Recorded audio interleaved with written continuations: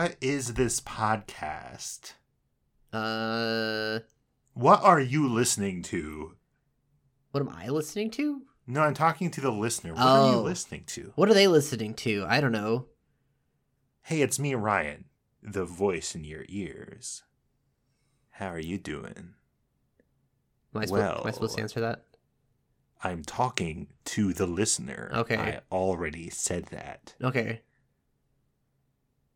Are you having a nice time? Do you listen to this first thing in the morning, or do you stay up late to listen to it as soon as it comes out, late at night? I think we both know the answer. So, last time on last episode, I played the Champion's Ballad, approximately one half of it. Yeah, you split it up pretty good. This is the second DLC, obviously. You know all about it. You listened to the previous podcast. Probably. Yeah. Oh, I know for sure you did. The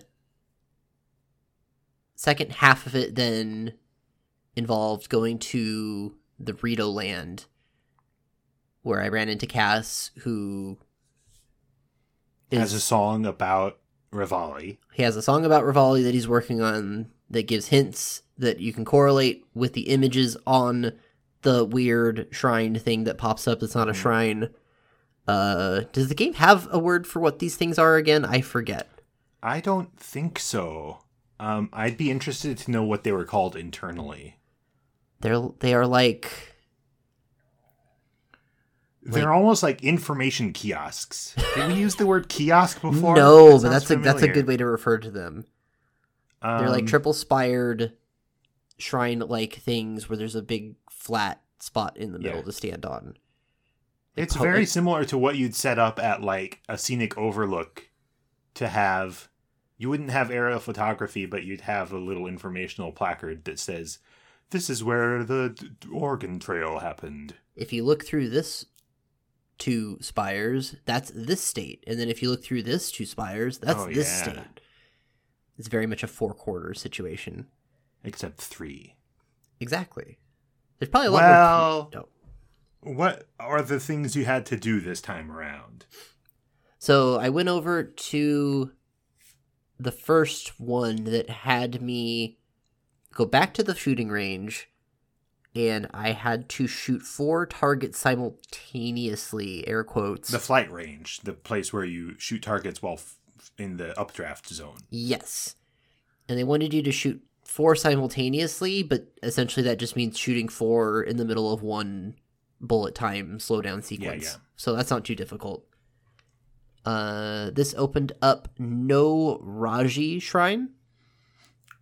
No Raji Shrine is the one with the tower and all the fans. Yeah, it's kind of a variation on something we'd seen in previous shrines, but with the added element of it being one spinning tower. Yeah. You have to shoot a bunch of switches to create like a staircase of updrafts, essentially. And there's kind of some, it's kind of puzzly, right? There are some places where the switches are hard to reach. Yeah, but with bomb arrows, it's not too tough. Oh, okay. That's the name of the game. With bomb arrows, it's not too tough. Except for one thing we're going to get to in this episode, actually. Oh. I did Kia Tawaza Shrine after that, which to unlock that, I had to do like a shield surfing agility course down Hebra Mountain. Oh, so this is the one with the video game circles. You don't fly through them this time. You don't fly through them this time. Yeah, you surf through them. There's kind of one agility exercise per region. Yeah. And I like the variations that they did on it. It's pretty okay. This one, it's actually a pretty tight timing-wise. I feel like it was harder than any of the 2 like racing courses the game had offered up previously. Well, do different shields surf at different speeds? Oh, I have no idea.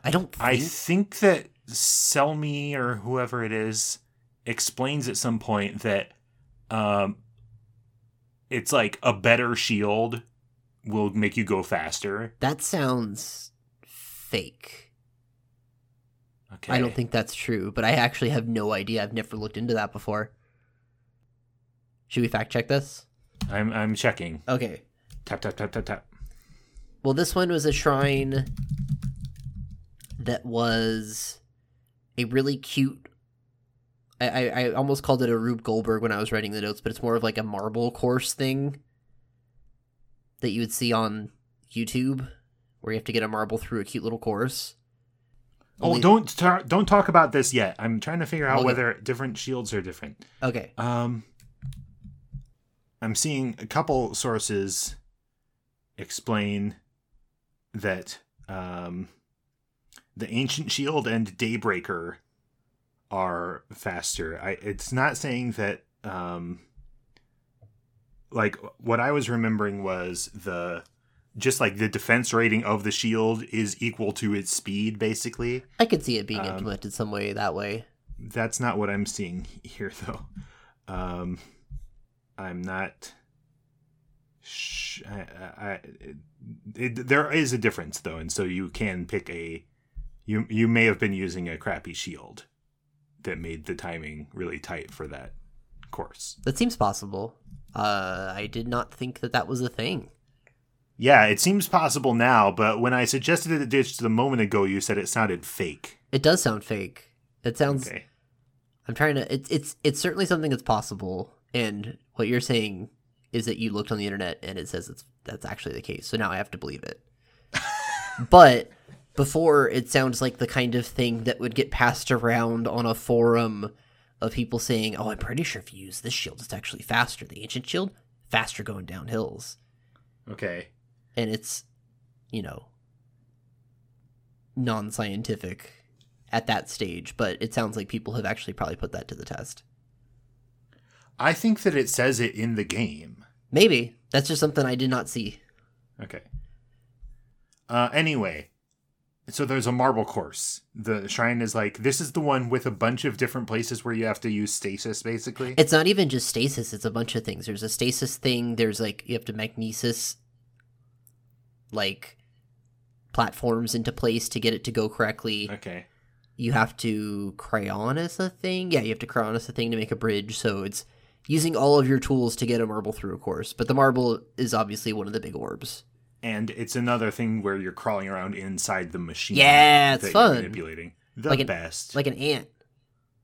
Like an ant. Pachinko ant. It's great. We're going to call these puzzles Pachinko ant puzzles from now on. I could see it. And then I did... No, I think it sounds fake. We're getting punchy today. This is good. We're getting... Well, we were getting really angry before we started recording, and so it's bleeding through. It's great. The podcast is tearing our friendship apart. That's right. Live on the air. Shira Gomar Shrine is the one where you need to shoot Dinral the dragon. You have to shoot him in his face. Like, what is the cue for you to... You have to be at a specific spot on the canyon, right? Yes, there's... People will tell you in town, I think the elder tells you about, hey, there's been dragon sightings, and now that the divine beast has been dealt with, we're kind of looking at, anything else that might be threatening, and so we're kind of concerned about that dragon that just comes around. Do you know there's a dragon that just comes around? Anyway, I sent one of the guards to, surveil that situation, so you can go to the canyon and meet one of the guards with a little campsite. And right at dusk, or dawn? Right at dawn? I forget. Remember. A certain time of day, Dinral will come up the canyon, and when it gets within a certain range, it gets the Sheikah magic around the horns. Mm-hmm. And that's your cue to shoot it with an arrow. And don't all the other, all the other champions stories have extra little boss fights, but for Rivali's, all you do is shoot this dragon in the head once. Yep. It's not a... Let me think. What was the Zora one? Oh, it was the fighting the Flying Guardians that I love so much. Yeah. That's right. So this is that equivalent, which is not, super exciting. I kind of expected them to just do that Malice version of the dragon fight again. Oh, that would be cool. But maybe that's coded in such a way that they couldn't just pull all of that programming out of that section, throw it over to here. Well, I guess they wanted it to be something that takes place over in that quadrant of the map. Because it's weird to have Dinral be the associated dragon for Rivali's quest, right? The dragons are weird because their turf is really malleable. Yeah, but like they don't change Dinral's schedule for this quest either, though. No, seemingly no. I want the dragons to talk. I wish the dragons talked. Were you and I talking about that before, or was I reading that somewhere else? I think we've had a conversation on the podcast about this. I just am reiterating it here that they should talk, and they should make them talk in the next game and, like, not bring up the fact that they didn't talk in the previous game. Okay. Or, like, don't make it like a thing where suddenly now I can talk. Just make it like we didn't feel like talking because you were just shooting arrows at us. What up? I don't know. I feel like I'd rather have more interesting characters talk. I think, I'd rather have the windfish come back to life. Okay, but he's a skeleton now. Yeah, but you do a ritual that refleshes him and he flies and gives you the instruments. Sorry, I just had a... Oh, where was I? I was thinking about a bunch of fanfic. Wonderful. What was the shrine? Shira Gomar Shrine. What is this one? Oh, this is like a course in like a video game sense where you have to get through a series of linear obstacles. Mm. This one involves those funnels that you can put bombs into, but these ones shoot the bombs out along like wind currents. And you have to... Most of these are rotating in some way, so you have to time both putting the bomb into the receptacle and then time detonating the bomb when it's in the right spot. So it's kind of a weird set of timing puzzles. One of the Daruk shrines was like this too, right? I don't remember one specifically that was like this, but maybe I'm confused. There very well might have been, but I don't remember.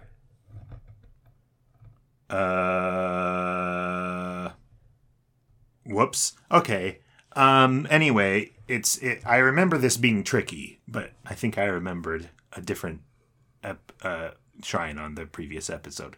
Anyway, these bomb funnel things are tricky, and was this a tough shrine for you? There was one that was tricky that I wound up using stasis to get through, and I think that might have been the intended way, but if it wasn't, then stasis is a way to make it way more manageable than it was. Oh, no, it was, because there's one where as the wind current passes, it will hit one of those windmills that we like so much, and it'll, like, close a gate, making it so you can't get the thing past. Oh. So you have to stasis it at the right time. That's what it was. Yeah. Again, these are all just remixing elements we've seen in shrines previously. Mm-hmm. It's good. We got all those ones sorted out. I went over to Va Meadow to refight Memory Windblight Ganon. Mm-hmm. I do want to bring up, because we got into it a little bit last podcast. Okay. I'm fairly certain the way the game spells it out is that these are your Link's memories and not the memories of the champions. Okay. Well, then I wonder where I got that idea that they're the champions' memories. It would make sense if it was the champions is the thing. I see where you're coming from on that. Because it could just be like you refighting the last hurrah from the perspective of those champions. It almost could have been that had they wanted to put the work in to have you play as a different character for a sequence. Yes. But that would require a lot of work. You can't just put those models onto Link's frame and call it good. So, Wind Blight Ganon was very easy. Because they gave me like 100 arrows. Oh, and that's all you want is the arrows. All I ever want is arrows. I've realized that I play this game very bow heavy. I would rather shoot arrows a lot of times than hit a guy. And is that because you would rather be far away? Exactly. Yeah, yeah. And especially for the bosses where they get into weird spots that teleport around and stuff like that. Sure. Well, I think for me anyway, it's because I like to be stealthy when I can. I think I generally like to be stealthy in games, but I've definitely played games where you end up butting up against the game's like definition of stealth after a certain point. Yeah. And it becomes hard. Eventually a game expects you to be able to go loud in a situation, but sometimes you don't want to do that. Sometimes you just want to stay behind and shoot arrows. And so that's what I did to Wind Blight Ganon. And then I got the cutscene with Zelda meeting Rivali at the flight grounds or whatever. And she's in her winter costume. She gets a whole costume. Is it just for this? Was it in any of the memories? I'm pretty sure it was entirely for this because it's in the DLC section of the Creating a Champion book. So it seems like somebody made this design and really wanted it in the game and got their chance for the DLC. So good on them. I guess. Yeah. Well done. Then what's the cutscene? What lore is the relevant lore you get is that Rivali created the flight grounds. I think that was in his journal. Oh, okay. That was a place he built, which is cool. Mostly it is just him trying to perfect doing Rivali's Gale and having a rough time of it. He finally but then he manages to do it at the end. Yeah, he gets it at the end and it's very dramatic. Uh-huh. Even reading his diary and watching this cutscene, Rivali is still boring. I've come around through this podcast and been like, Falco just doesn't do it for me as a character. He's boring. He's my least favorite champion, I think. Okay. If I were to do a revised list, he would maybe take the bottom slot. Oh my gosh. I'm sorry, internet, but he's just boring. The boy is nothing to me, I guess. It's okay. The other ones are okay, kind of. I like a lot of the other ones. We don't need to. I'm trying to re-rank them in my head. I don't have that kind of time. We have other stuff to do. I'm not gonna re-rank them. I stand by my previous list, even if I disagree with it. I feel very strongly that at the time that was my absolute definitive ranking. Okay. How I feel now, I don't know. Tired. Okay, one more section. Yes. I went back to the desert. Got to do the camel. Went over to the desert. Got 3 new sets of things from the kiosk and from Cass. For Takama Shiri Shrine, there was another agility exercise where you had to do a sand seal race sort of thing. Yes. And you grab a seal and go through the rings. And you can only do it with a sand seal as far as I can tell. It is very tight timing. Okay. Sure. Inside, which metal box puzzle was this? Oh, this one was cute. It was a series of rooms where you had to use metal boxes to both unlock a door to get to the next section, and then also use them as your way to traverse the area.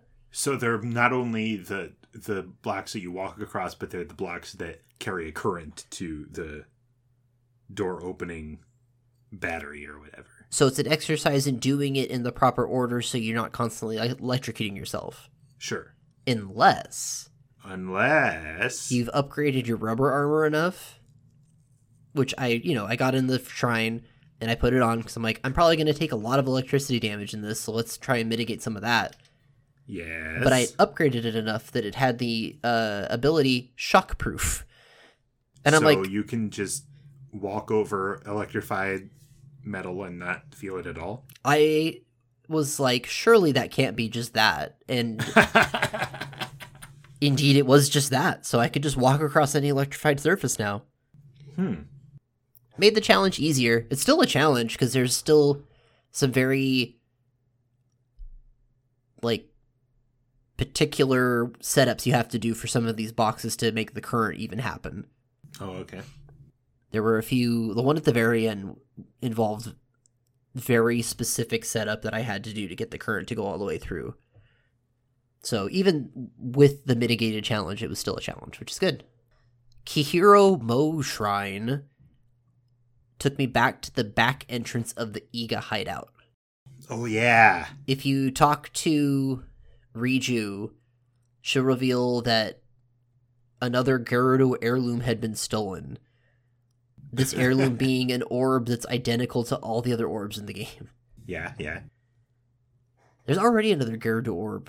Yeah, we have the design for the Gerudo orb. But, like, they have another one. It's the one, it was the reward for the actual Sand Seal race. Oh, that's right. So, like, they have another one of these. Jeez. People are really, it's a very orb-centric culture in Hyrule. It is. Well, they want this orb back, so I had to go to the Iga hideout to get it back.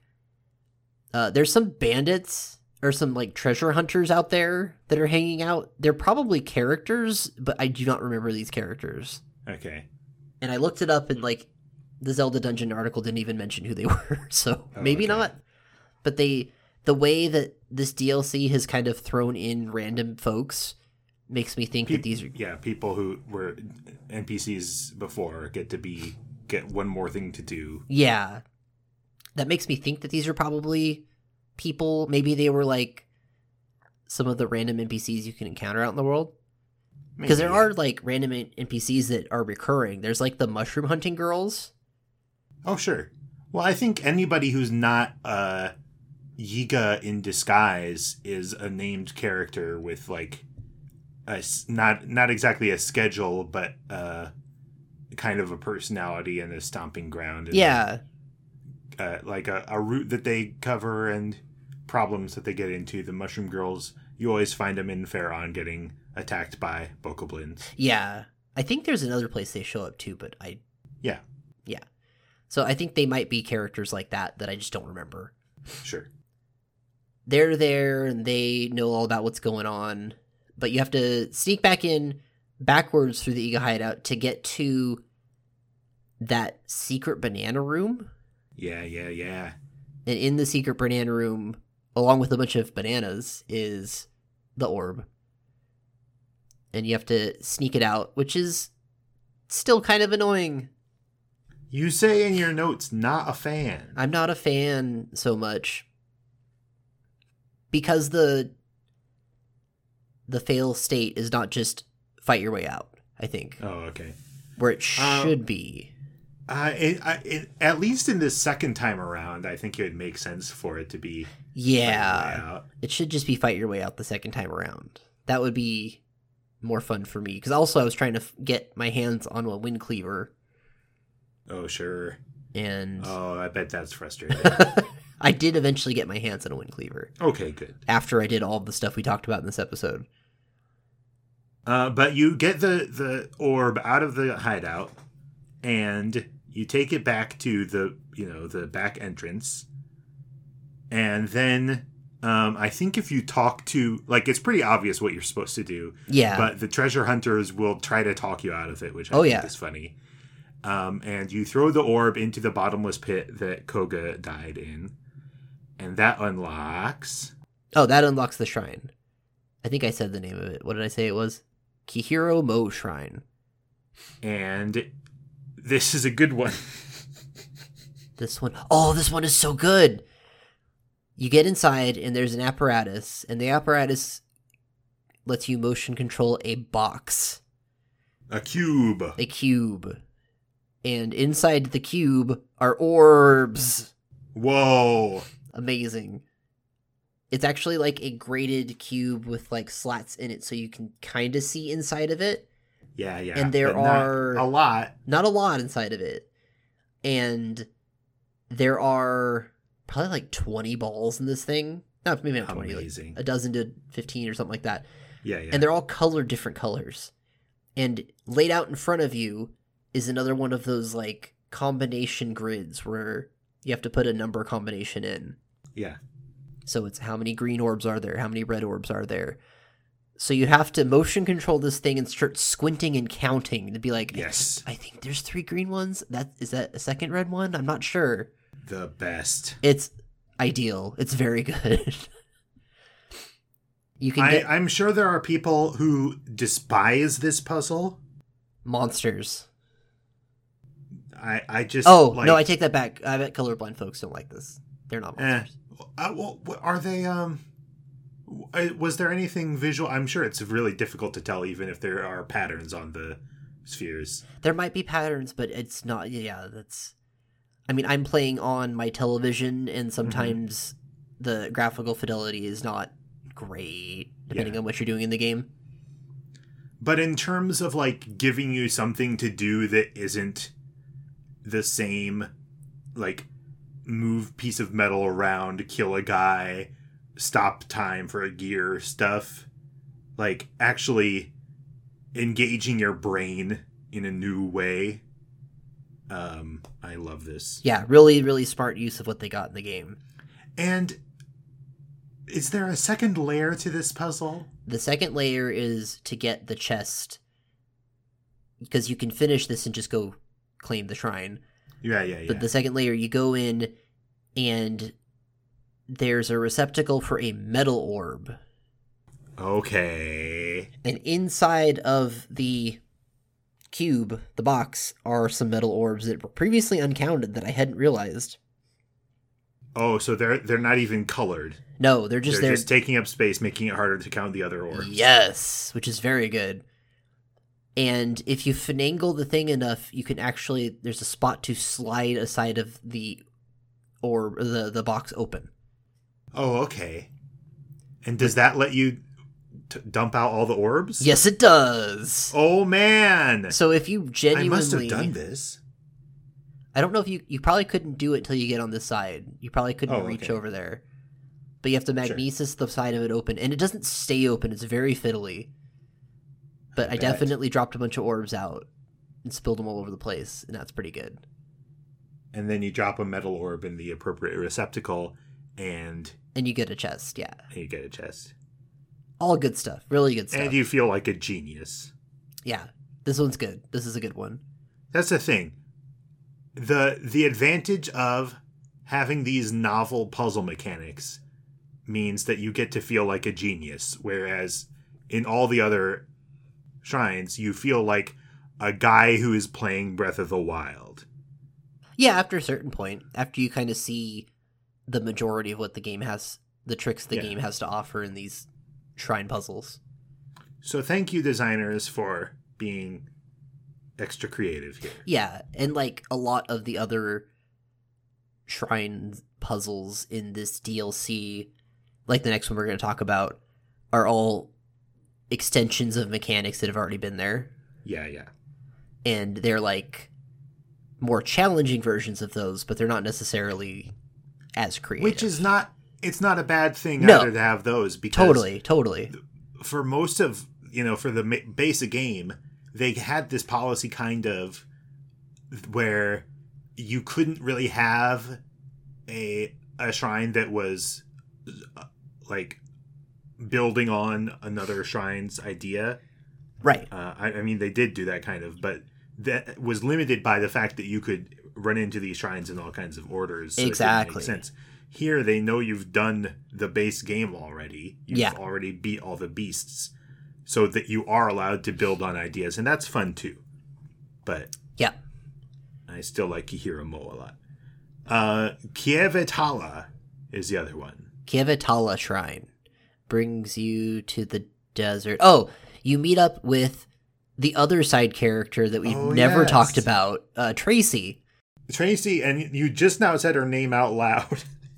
And it's like Tracy, but it's spelled Traysi. Yeah. I never realized that it's just Tracy. Who is like, she writes Rumor Mill. She has a zine, a hardbound zine. That's right. In the post-apocalyptic world of Hyrule. We don't see any printing presses in any of these towns, but she seems to have one. And she puts out these books that you find in the stables, I think is where the only place you find them. Right. Where she is basically just giving you hints about quests in a fun, in-universe way. Yep. But here, she is on the job. She is an investigative journalist investigating... Molduga. Yeah. But not just any Molduga. It's an extra strong Molduga called a Moldu King. Cool. So you fight it, obviously. Yeah. It's pretty resistant to physical attacks. So I tried to do the normal, graboid Make situation. it eat a bomb. Yeah. And I tried to wail on it, and it wasn't doing very much. What I found out that actually hurts it a lot is Urbosa's Fury. Uh-huh. It knocks out a significant chunk of its health. I think it's generally weak to lightning, is that right? That's probably also the case. I just did not pull out a thunder weapon because I managed to use Urbosa's Fury a few times, and that did most of the damage. I think my approach was to use lightning arrows, I think. Ooh, that'd be good too. But it's a big old Molduga, and you kill it, and you get another shrine. And in this shrine is one long puzzle where there is a electrical source at the beginning and a receptacle at the end, and you have to create a current that goes all the way through a whole thing with just very few metal boxes, basically. Yeah. And I wound up not being able to do it as intended, sort of. Mm-hmm. I ended up using like a metal spear to bridge a gap. To bridge a gap to get most of the way there. Huh. I think there's a way to do it. There's like, at certain places you can manipulate stuff in the environment to like make a platform rise up. Yeah. And I think I was supposed to do that slightly differently. And that would have saved me a use of a box, I think is what I did wrong. Interesting. Oh, it has a really infuriating second part. Oh, yeah? I don't remember this. There are... How do I describe it? There's a section where there are very fast-moving platforms that have, like, conductive wires on them. And you can hit a bunch of crystal switches to stop them at the right spot to create a current that goes across to open a door to get the chest.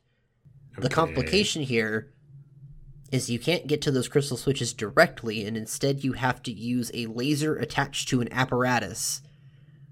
Oh. Meaning you have to use motion controls to hit these crystal switches, and Wow. As someone who, has fought against the motion controls a lot in this game, it took some effort. But you did it. Eventually, yeah.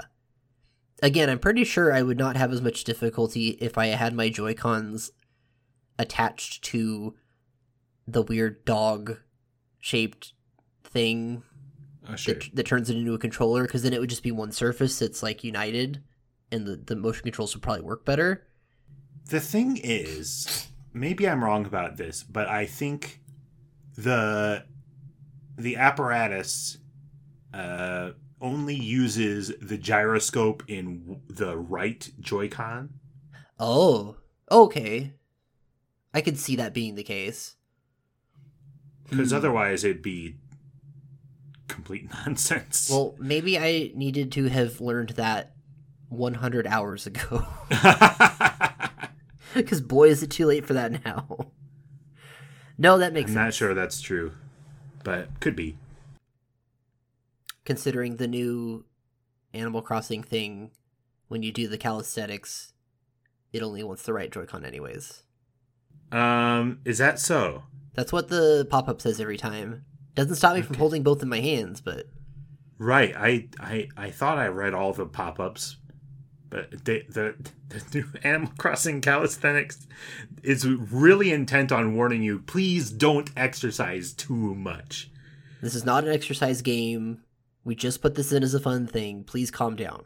Yeah, if you throw your Joy-Con at the screen, if you pull a muscle, we're gonna get in huge trouble. We didn't tell our bosses we put this in the game. Shh. We didn't get clearance from Wii Fit Trainer.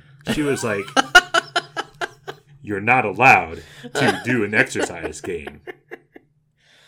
Oh, I like that's my impression of her voice. I like her being just somebody that's like middle management at Nintendo.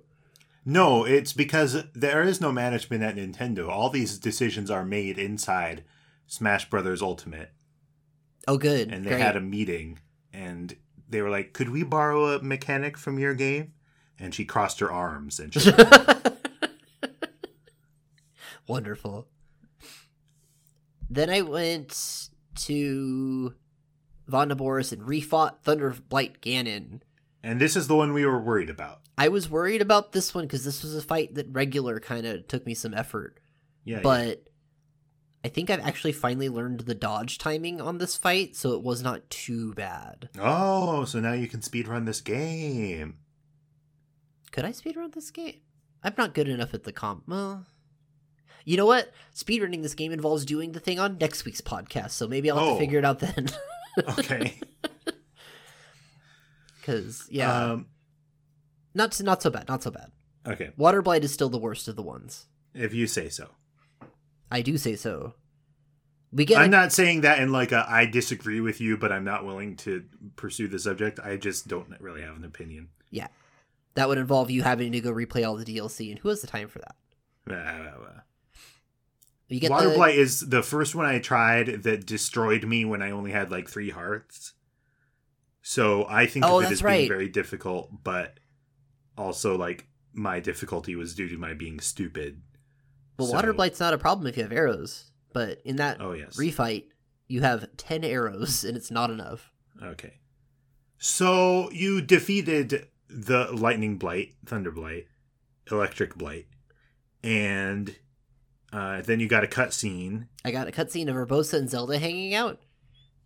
It starts off with like them having like a ceremony at the Gerudo like throne room or whatever you call that. And then it cuts to them just hanging out outside of town and being like, oh, I hate ceremony. It's good. Wait, what was the ceremony for? Oh, it was just Zelda announcing like, oh, we deem you worthy of becoming the champion, etc., etc. Okay. And Urbosa saying, I accept this, blah, blah, blah. Neither of them actually want to do this, and they're like walking around outside of town after the cutscene, and it's good.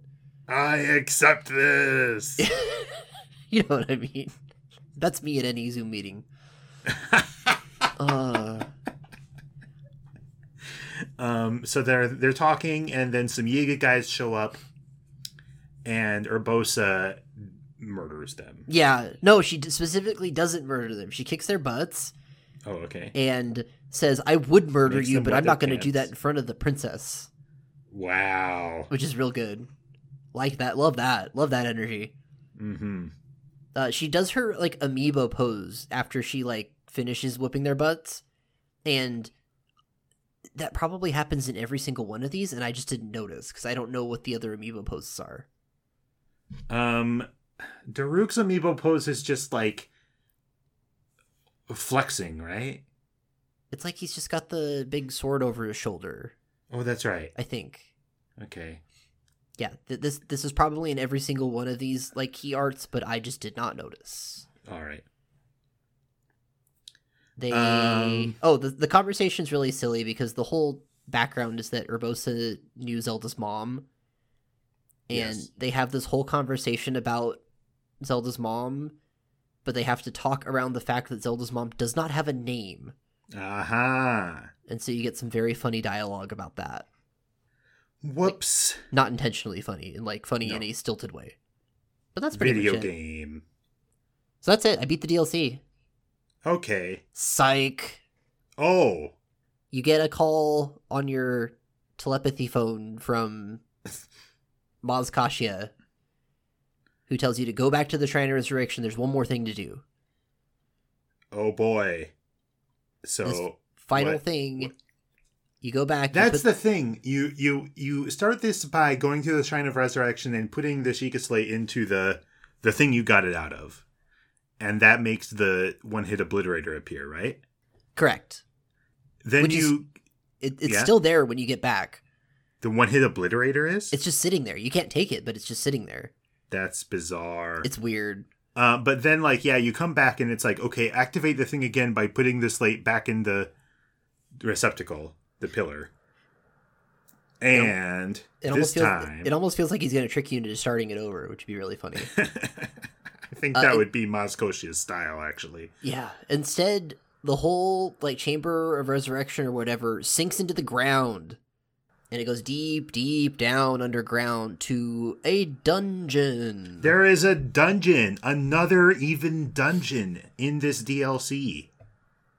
And never mind if it's, not really an amazing dungeon. I would say... It's still, an entire dungeon. I would say it is exactly the same scope as the other dungeons in the game. It probably is, yeah. It's Yeah.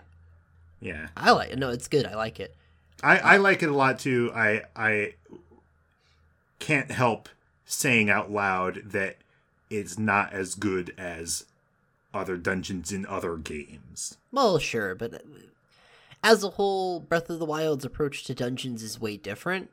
Yes. And reflects the you can take any course of action at pretty much any time mindset. Okay. And the developers have definitely stretched that as far as that will go, I think. And they will either... When it comes to a sequel, they're going to have to probably reinvent that a little bit if they want to even go the route of having dungeons in this way. Yeah, I think... Because who knows what the next game's, dungeon, quote-unquote, content's going to be like. No. We know there's no shrines. She doesn't have dungeons. She just kind of goes from zone to zone and shoots different aliens. Yep, exactly. Morph ball. So the dungeon this dungeon is rad, though. It's so good. It's called Final Trial, which is not a very good name. No, and a better dungeon name could easily present itself based on what's going on in here. Essentially, the game is tipped at this much at this point that this is a divine beast. All the stuff leading up is they could have just called it Final Divine Beast, or put Divine Beast somewhere in the name. But they don't want to spoil. I think they're trying not to spoil the thing that is going to happen after you finish this dungeon. I think you're right. It is a very cool dungeon. They're trying to be vague about what this is leading up to, and so they don't want to make it too obvious. But the central theme of the dungeon is related, which is there is a big drive shaft. Yes.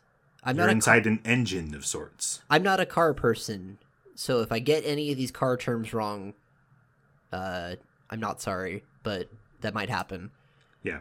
There's a central drive shaft, like Ryan said, and it rotates in either direction, and you get to choose which direction it's rotating. Which, again... It's kind of as cool as this is, it just doesn't shine in comparison to the mechanics of other dungeons where you got to decide, you got to fine tune the direction of the water that Varuta is spraying out. You got to I'm okay with carefully move around the sides of the camel to complete different electrical currents. Here it's just, you want to go clockwise, you want to go counterclockwise. I think that's good, though. I think that the way it uses that works really well. Yes, definitely. Because outside of the main drive shaft, there's these offset little shafts, and each one has one of the little beacons that you have to activate. I forget what they're called. The game doesn't really... the game doesn't hardly even cares what they are at this point, really. Right. Switches, basically. Yeah. But they're called terminals. Yeah, so each one of the 4 terminals is at the end of one of these connected shafts, and each one kind of vaguely represents one of the divine beasts you did. Oh yeah. as you accomplish each one, guardians start to show up in the center of increasing difficulty. Yeah. Including, in a twist that Ryan probably knew about and has been laughing at me, includes more of those flying guardians that I hate. Now, it would make sense for me to be laughing at you behind your back, but I actually forgot about this because my approach to this dungeon was I didn't want to deal with any of the guardians in the central area. Yeah. I just wanted to do the puzzles off to the sides, and so I would rush through the central area every time. That's basically had no memory of any of that. Yeah, that's fair, because they're really good puzzles. Yes. I did the Naboris one first, sort of. I think it's the Naboris, yeah.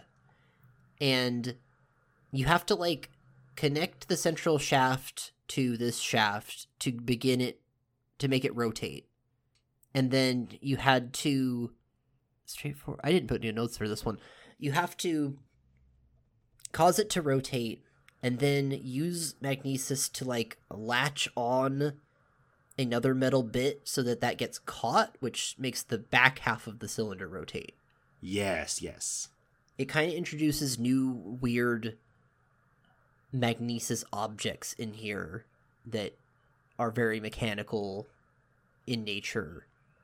Yes, I think maybe, like, the map mechanic of changing the rotation of the shaft is supplemented by this pachinko ant thing of then manipulating things that connect to that central shaft. And so you're actually having a much finer tuned control over the dungeon than you did in those other places. It's just that you have to do a bunch of it by hand instead of via the map. Yeah, it's real cool. Yeah. There's the Rudania section that is only really the Rudania section because there's lava. Sure. As far as I can tell. You have to go over a rotating spike walkway, which is good. Mm-hmm. And then there's... I want to describe it as one of those labyrinth things that we've talked about. But it's not. No. Labyrinth in the sense of a... Boy, how do you even describe this? You have to put a ball through a tube, and then you have to rotate the tube back and forth to get the ball out the other end to come out to where it needs to go. Yeah, I love this. It's like weird physics object to play with. You don't use motion controls for this. You use the rotation of the central drive shaft to accomplish this. Yep. There are like real life toys that do this that I'm having a hard... my hands are moving, and you can't see that because this is a podcast, and I'm trying to describe exactly how this works. But it's a very fun toy to play with. Yes. They give you a fun toy in this section of the dungeon, and I love fun toys. Me too. What else is there? What else? There is the Ruta puzzle that involves... Oh, it's a lot of... You end up using a lot of your tools here because you have to use stasis to get over there because... Oh boy. There's a... How can you describe any of this with words out loud? It's just gears and teeth. It's so many and gears sockets and teeth. And sprockets. There's like teeth on a gear where you have to use stasis to keep the tooth long enough so it doesn't fold into itself to open up a path. Of course, the tooth doesn't fold into itself. Because obviously it's going to fold into itself because this is a dungeon. Yeah. There's a whole section where you have to raise and lower water.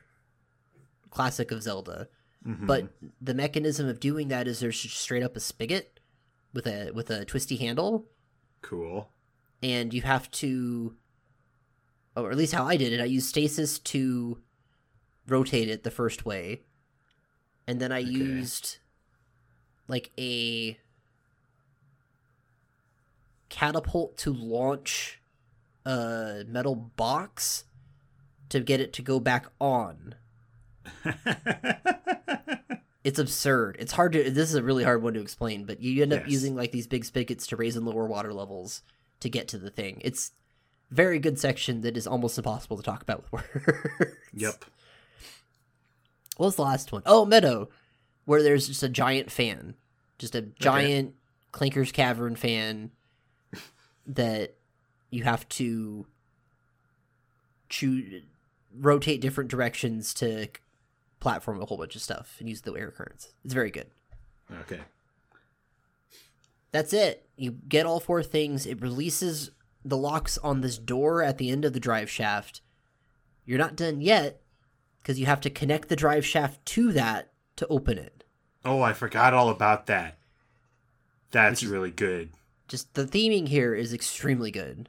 Just throughout the whole thing, you are using this central mechanism to accomplish everything in this dungeon. It's very cool. Yes. I feel so mad at myself when I said earlier that the mechanism is simple. No, it totally is simple. There's only 2 points. It's rotate left or rotate counterclockwise or rotate clockwise. But because it's like a literal engine, it uses that to great effect. It's not just the dungeon tipping one way versus tipping the other way, right? There are mechanisms involved here, and it rules. Yeah. That's it. You get to there, and Maz Kashi is there. You can see him. He's just in a room with like light coming down somehow. Sure, and it's almost like there seems to be like it's outside in like a mossy glen.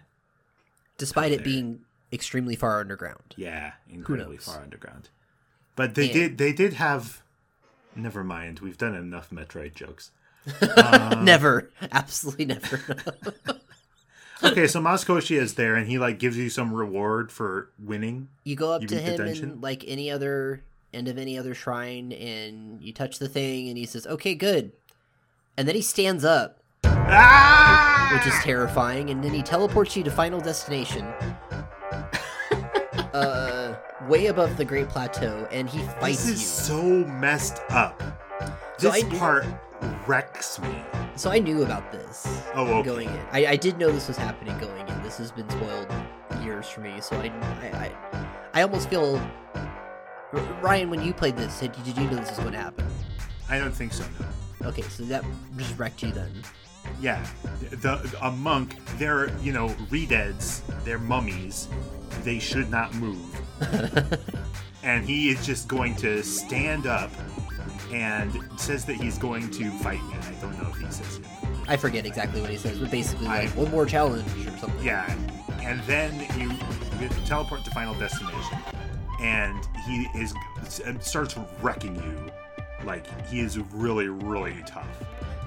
I ended up not having too tough of a time, but also I'm not playing on Master Mode. I was on Master Mode.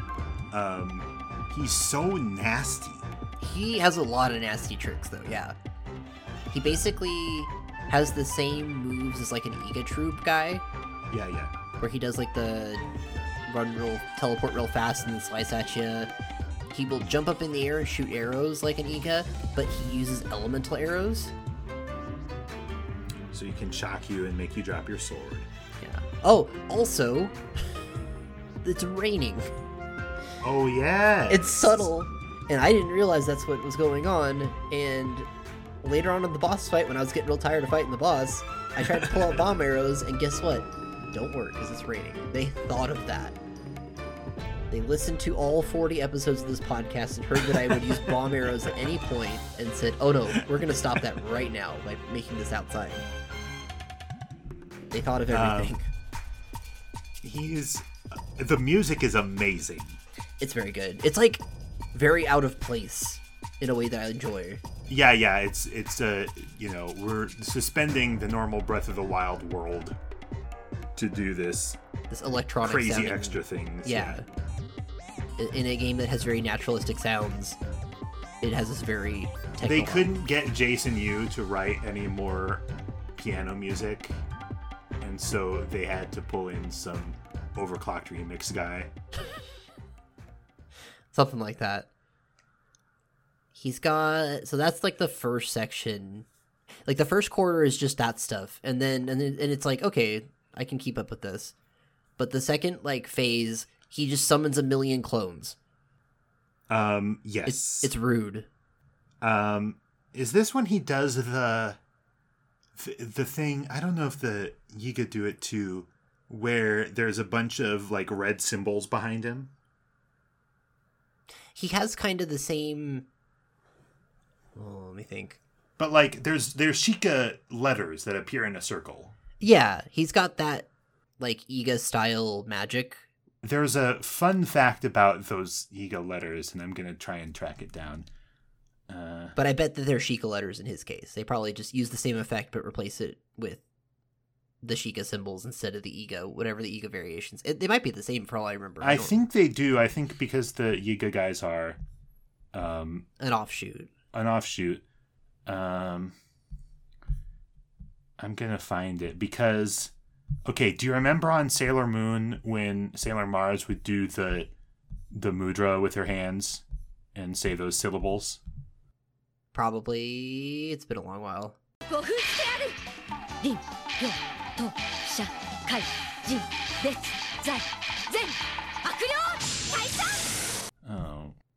It's on my list. I will rewatch Sailor Moon soon, I promise.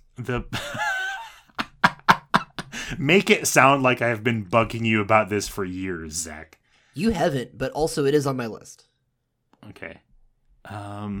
We are suspending the podcast for me to actually I'll stop this because it's cool. I'll stop the content. No, because we're talking too much. We can't. I won't be able to pull out the boring stuff and stitch together the cool stuff like I usually am able to do. Oh no, okay, yeah. It's not the Yiga don't do this. I was wrong. Mazkoshia, when he has the circle of symbols around him, they're the symbols for the Sheikah symbols for RPTSKJ, RZZ, which are the 9-syllable seals Rin, Pyo, To, Sha, Kai, Jin, Retsu, Zai, Zen. So he's doing the same move that Sailor Mars does. Oh, that's cool. Yeah. I don't think Mazkoshi's as cool as Sailor Mars, but I think it's perfectly equal. Okay. I have immense respect for both of those guys. Okay. Mazkoshia summons a million ninja clones, and it's very rude. There's, yes. As far as I can tell, there's no, like, tell for which one is the real one. No, I could not figure that out. And I consider it very rude that there isn't any way to figure out which one is fake. I thought, or like, which one is real. Yeah, I thought I tried stasis, I tried magnesis, like I tried the tools at my disposal and nothing. So, maybe there's some super obscure way that some dev is just chuckling about. I don't know. That would be another thing I could waste a bunch of time looking up. Not worth it. But this is where, I just recently got Urbosa's Fury upgraded so I can do it extremely often. So that's where this came into effect. Where, okay, cool, you're going to surround me with ninja clones? Let's just lightning shock everybody. So that was useful. I'm ignoring you while I try and find the tell for the real. Oh no, I'm pretty sure there's not. Yeah, I can't find it. Okay. I'm pretty sure there's not. Okay, halfway through, he makes himself real big. Oh yeah. He just gets like big. It wasn't terrifying enough. And he will like float around and launch a bunch of weird attacks at you, which is pretty cool. He has Koga's big spike balls, right? He has a weird one with the spike balls where like he'll summon a bunch and then tip the whole platform at you. It's bad. He has one where he causes he causes a current error and you can end up riding the current of air. I forget what the current of air is supposed to do. It can like explode at you or something like that. It's an attack that the Eagle Blade Masters have. Yeah, that's right. Yeah. He also just gets the Guardian lasers, which doesn't. He shouldn't be able to do that. I don't think he shouldn't just be able to suddenly have the Guardian laser power. I feel like that's just too not much. Fair. Not fair. Absolutely not fair. How is he doing that? I think it's because Mazkoshia controls the vertical and the horizontal. This is the Aonuma. This is the the actual like mother brain behind the whole game. And I could never find what Moscotia stood for. Like I didn't know. Maybe it stands for Sailor Mars. It must be. Yeah. The final phase, he's still big, but then he starts walking around like a Hinox. I'm pretty sure it's mostly using like the Hinox like AI for this section of the fight. Yeah. But also while he's doing that, well, first it's harder to hit him because the hat gets in the way. Sure. Of shooting his eyeball. And he summons the small clones. So can you like think for a minute what I had to do to beat this guy in master mode? Oh, do bosses health refill? Yes. Oh, that sounds miserable. I don't know why people would subject themselves to that.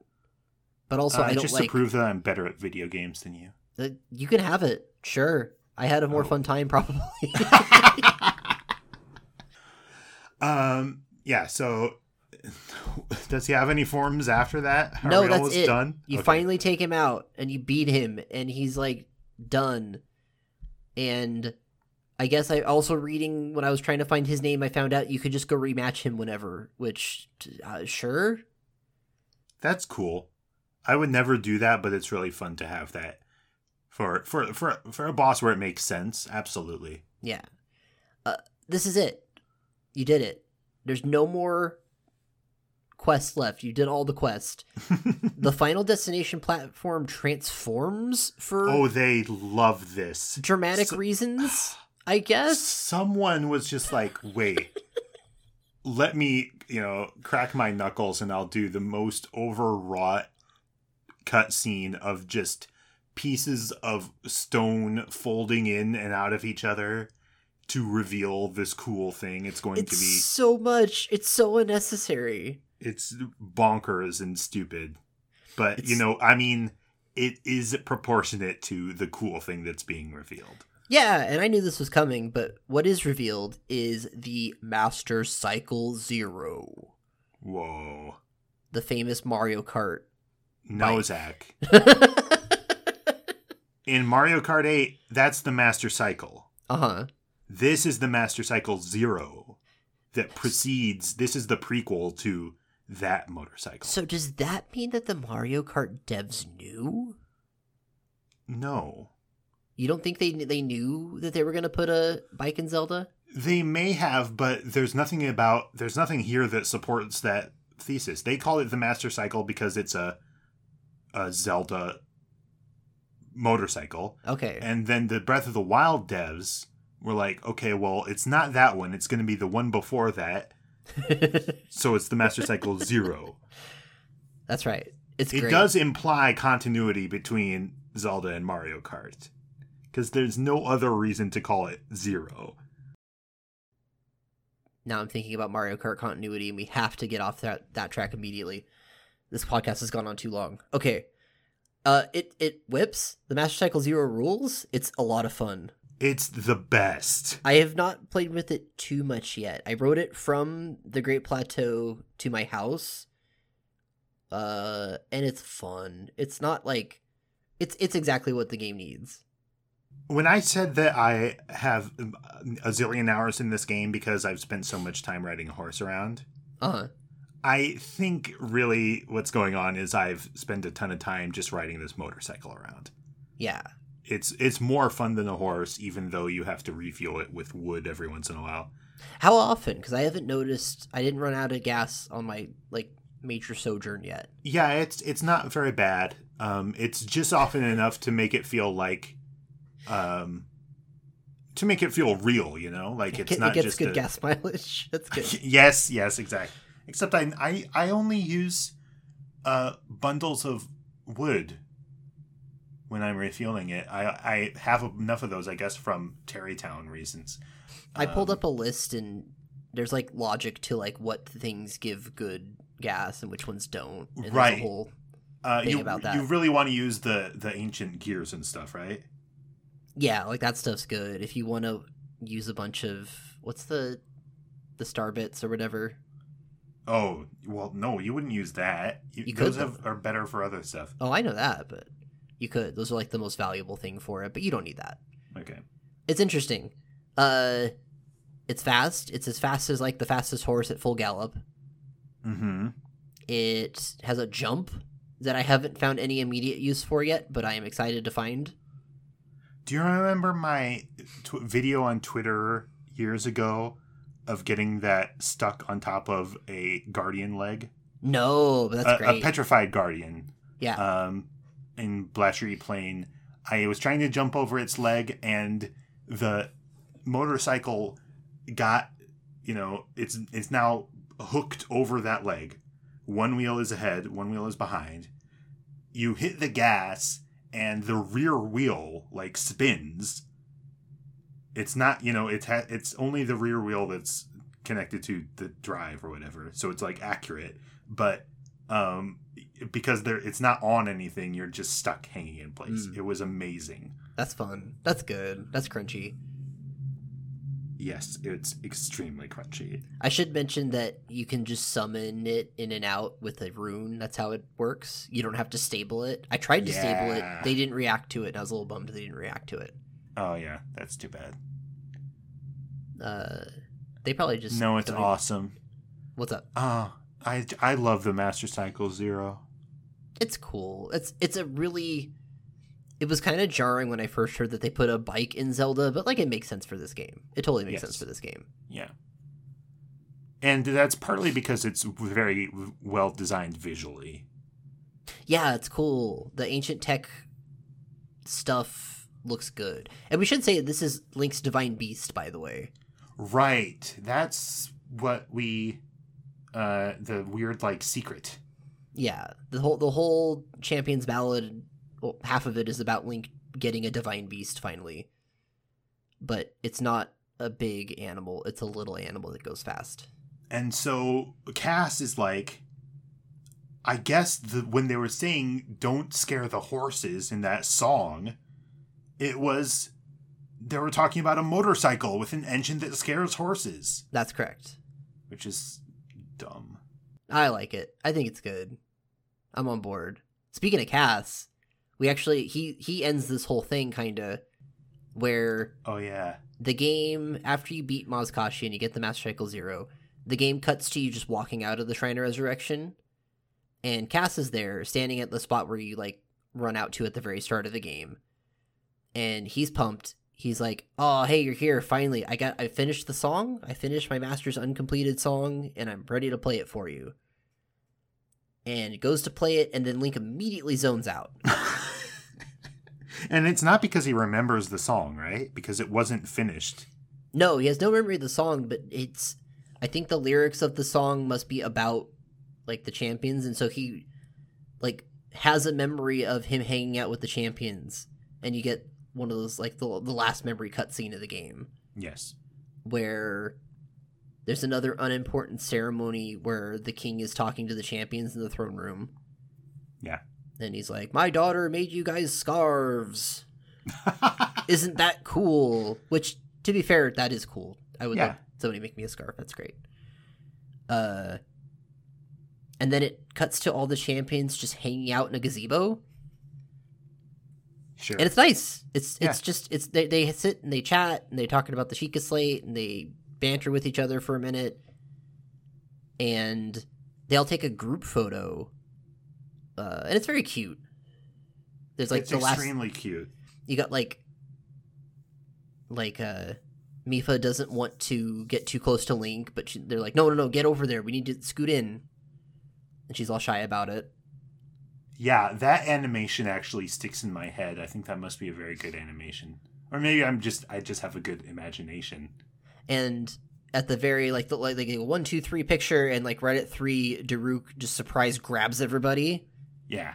And it's very good. It's very cute. Yeah. This picture was clearly taken by Pura. How do you know that? Because I'm pretty sure it's the same voice actor they got for Age Calamity. Okay. So it's in Breath of the Wild, all we know about the person taking the photo is like hearing this voice. Okay, they don't give her a name, right? They don't get this as an unnamed character. As of Breath of the Wild specifically, there's an unnamed character that takes a picture of Zelda, Link, and the champions. and her voice mannerisms sound like Pura, and I'm pretty sure the voice is the same voice actress they got for Pura in Age of Calamity. So that is demented. Yeah, right? Uncredited role, Pura, seen off screen because we didn't want to give her a model in this game. That's sickening. Right? Because that's the only person it could be. Unless, like, Pura has, like, a doppelganger that talks like her. Cool, right? It's really cool, but it's like, that's the kind of thing that would be, to go back to, like, dumb ideas thrown around forums. This is someone's, like, really stretched thin fan theory. Like, yes, this person's that voice is very similar to the voice of someone in a different game. So I posit that they are in fact the same character, and that this was a subtle hint. No, but like, it actually does make sense. It's not like two separate companies hiring the same voice actor for unrelated projects. It's just, it actually makes sense. Disgusting. It's great. So you get that memory, and then Cass finishes his song, and Link zones back in. Like, oh, yeah, it was great. And Cass is like, "Hey, thanks. I think you probably want this photo," and hands you a photo. And then he doesn't leave. He just hangs out there. He just hangs out there. You get the photo, but is it actually in your inventory? It does go into your inventory, yes. Oh, okay. And you get a telepathic message from Zelda saying, "Good job, you've literally beaten everything in this game. You should probably go beat the game." But I didn't go do that. I went and brought the photo to my house, and you get a very cute cutscene of Link putting it up on his wall. Okay. And I was trying to figure out how it got on the wall, because you have to go put it there. It just appeared there. No, you have to go put it there. It's also huge. It's like a giant poster-sized printout, and not a 4x6 like you would think. Maybe they used that utility to blow up a picture. So you print a bunch of 4x6s, and they're all these. Oh, that's the raster baiting or whatever. Yeah. That's probably what happened in Breath of the Wild. It's that Pura wrote the same algorithm the raster baiter uses. Yeah. That's one of the functions of that Chica robot tech thing that they have at Robbie's lab. Yes. It's also a printer. Also, I mean, maybe it does kind of print weapons. Well, you go. It's a printer and a 3D printer. And a wife. But that's it. So I've done so much of this game. I beat both DLCs. The second DLC really good. Really good. Yes. First DLC, it was fun, but it was not nearly as rich, full of stuff as this one. No, there are two different ideas on two different scales. Yeah. You did all the shrines. I've done all the shrines. I'm done with shrines. You did like half of the Koroks. Yeah. You're not displaying a percentage yet, though, because you haven't done that one thing that was like the first quest they gave you. Look, if you give me side quests, I'm gonna do the side quests first. So I think that on the next episode, you should either fight Ganon, or we should talk about Genshin Impact.